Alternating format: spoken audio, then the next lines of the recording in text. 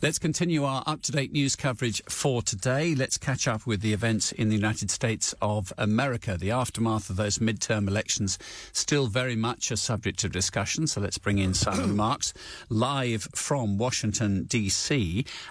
I was listening to the president last night. It was almost like he'd won something, Simon. Absolutely.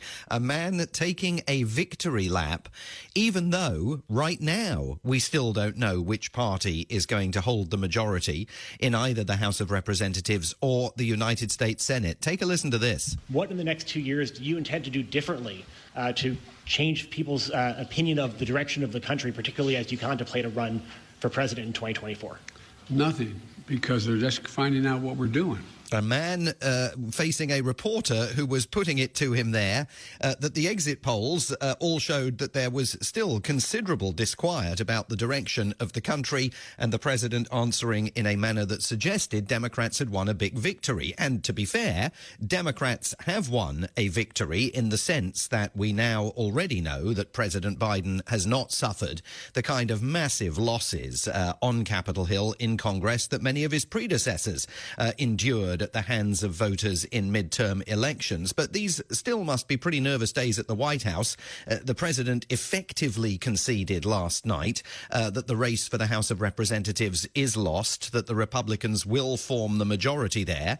It's certainly going to be a much smaller majority than many Republican leaders, including former President Donald Trump, had hoped. The New York Times projecting a possible Republican majority of about 6 seats. But the White House is clearly convinced enough about the direction of the race for President Biden last night to reach out and hold a telephone conversation with Kevin McCarthy, the Republican leader in the House of Representatives, and the man who is certainly hoping that he will replace Nancy Pelosi as the Speaker of the House of Representatives and become the man who's second in line in the United States to the president after, of course, Vice President Kamala Harris. So the mere fact that that phone call took place and that President Biden yesterday said that he will be inviting leaders from all parties, both parties, to the White House as soon as he returns from his upcoming trip to COP27 and then the G20 summit in Bali is a clear indication that this White House knows it's going to be facing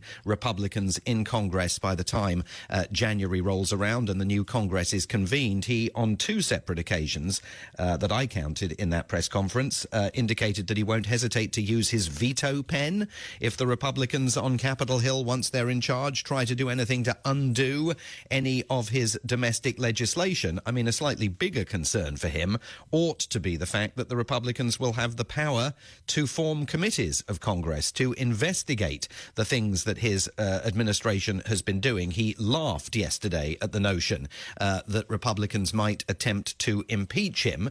He might be laughing a little bit less when some of those committees actually get formed next year and perhaps not necessarily go after impeachment, but certainly start dragging a whole host of Biden administration officials up onto Capitol Hill to ask them questions on a variety of different matters.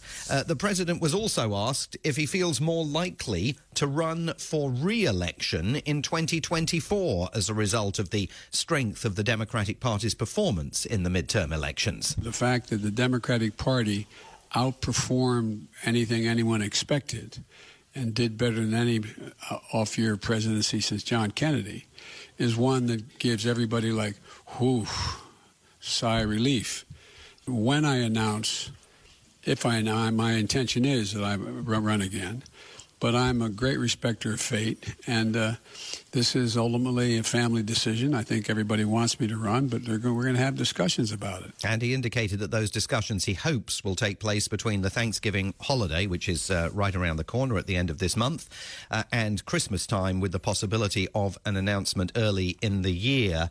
LBC listeners will know that President Biden's former chief of staff told Matt Fry on his Saturday program that Jill Biden will, she thinks, be the absolutely deciding factor in whether her husband seeks another 4 years. Oh, she should run, Simon. Office. Swap. Well, swap I the mean, job.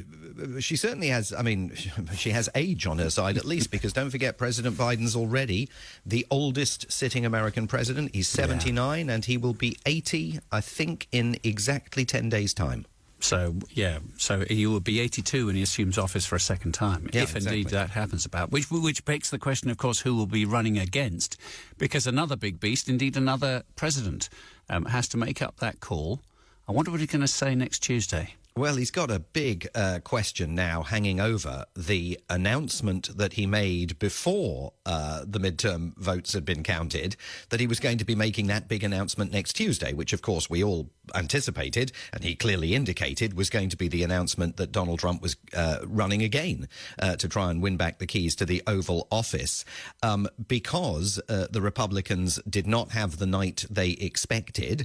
There are questions about whether that speech at Mar-a-Lago on Tuesday is going to go ahead. Remember that the fate of the U.S. Senate is possibly going to rest on a runoff election in the state of Georgia between the incumbent Democrat Senator Raphael Warnock and the Trump-backed Republican candidate Herschel Walker. Now, we don't know for sure yet that race is going to be the one that tips the balance in the Senate, because that all hinges on a vote count that's still taking place in Nevada. But everyone here in Washington is certainly braced for the possibility that runoff election on December the 6th is going to be massively consequential for the future direction of the Senate. And last night, speaking on right-leaning Newsmax television, Trump advisor Jason Miller indicated that there's a possibility that next Tuesday's announcement might be postponed. So no formal decision yet. Of course, President Trump had said that he would be making an announcement on November 15th, next Tuesday. I'm advising the president to hold off until after the Georgia race, after Herschel Walker. Priorities A, B, and C need to be about Herschel right now. This is bigger than anything else in the country. We got to show the focus is on Georgia. In other words, he wants President Trump to do what's right for the Republican Party and not necessarily what's right for Donald J. Trump. Now, past precedent suggests that Donald J. Trump doesn't always listen to advice like that, but he's put himself in between a rock and a hard place, because the longer he doesn't announce, the more chatter there will be about, and there's going to be loads of chatter under any circumstances, about Governor Ron DeSantis of Florida, who won a huge victory. 60% of the vote in the Sunshine State yesterday is definitely thinking about challenging Donald Trump for the presidency. Donald Trump has created this mess for himself, because under normal circumstances, candidates, and all the others are, you wait for the midterm election results to come in, and you sit down and you digest them, and then you have considered discussions with your political advisors about whether the time is right for you to run for the presidency. Donald Trump, of course, feeling the hot breath of the Department of Justice possibly on the back of his neck, doesn't have the luxury, he thinks, of that kind of time. So it's going to be very interesting to see what, if anything, takes place next Tuesday at Mar-a-Lago, and how President Trump explains his decision to speak or not to speak, whatever that decision turns out to be. Simon, just a very brief update for us on the future of Elon Musk, a man who's now flogging his blue ticks for £6.99 over here. But Mr. Biden, President Biden, suggesting he might be worthy of investigation. Well, that was a very interesting throwaway comment that President Biden made during the course of that press conference yesterday. He was asked specifically by a reporter, given the fact that Elon Musk now controls this vastly powerful and influential social media platform, and basically co-owns it with the Saudis, who own a significant chunk now of stock in Mr. Musk's operation. Did President Biden think that there was any reason for an investigation to be launched into Elon Musk's ties with foreign powers? And just to put this into context, Martin, every time, for weeks now, the White House has been asked about Mr. Musk and Twitter, the reflexive response has always been to say, Twitter is a private company, we're not going to interfere in its commercial affairs. Yesterday, the answer to the question was that President Biden thinks that Elon Musk is worthy of investigation. It's worth taking a look at it. He was pushed and he was asked what he meant by that, and he demurred and moved on to the next question. But there was clearly an indication that he thinks some kind of an investigation by someone somewhere ought to be taking place into what's going on at Twitter. I'm just reading there's 571% increase in searches for Mastodon now. Which, I'm already on it. You got there already. You beat me. The water's lovely. Oh. Okay. Simon, thank you I'll very see much. you there. Yeah, we'll do. Okay, go for a chat. That's Simon Marks live for us in Washington, D.C.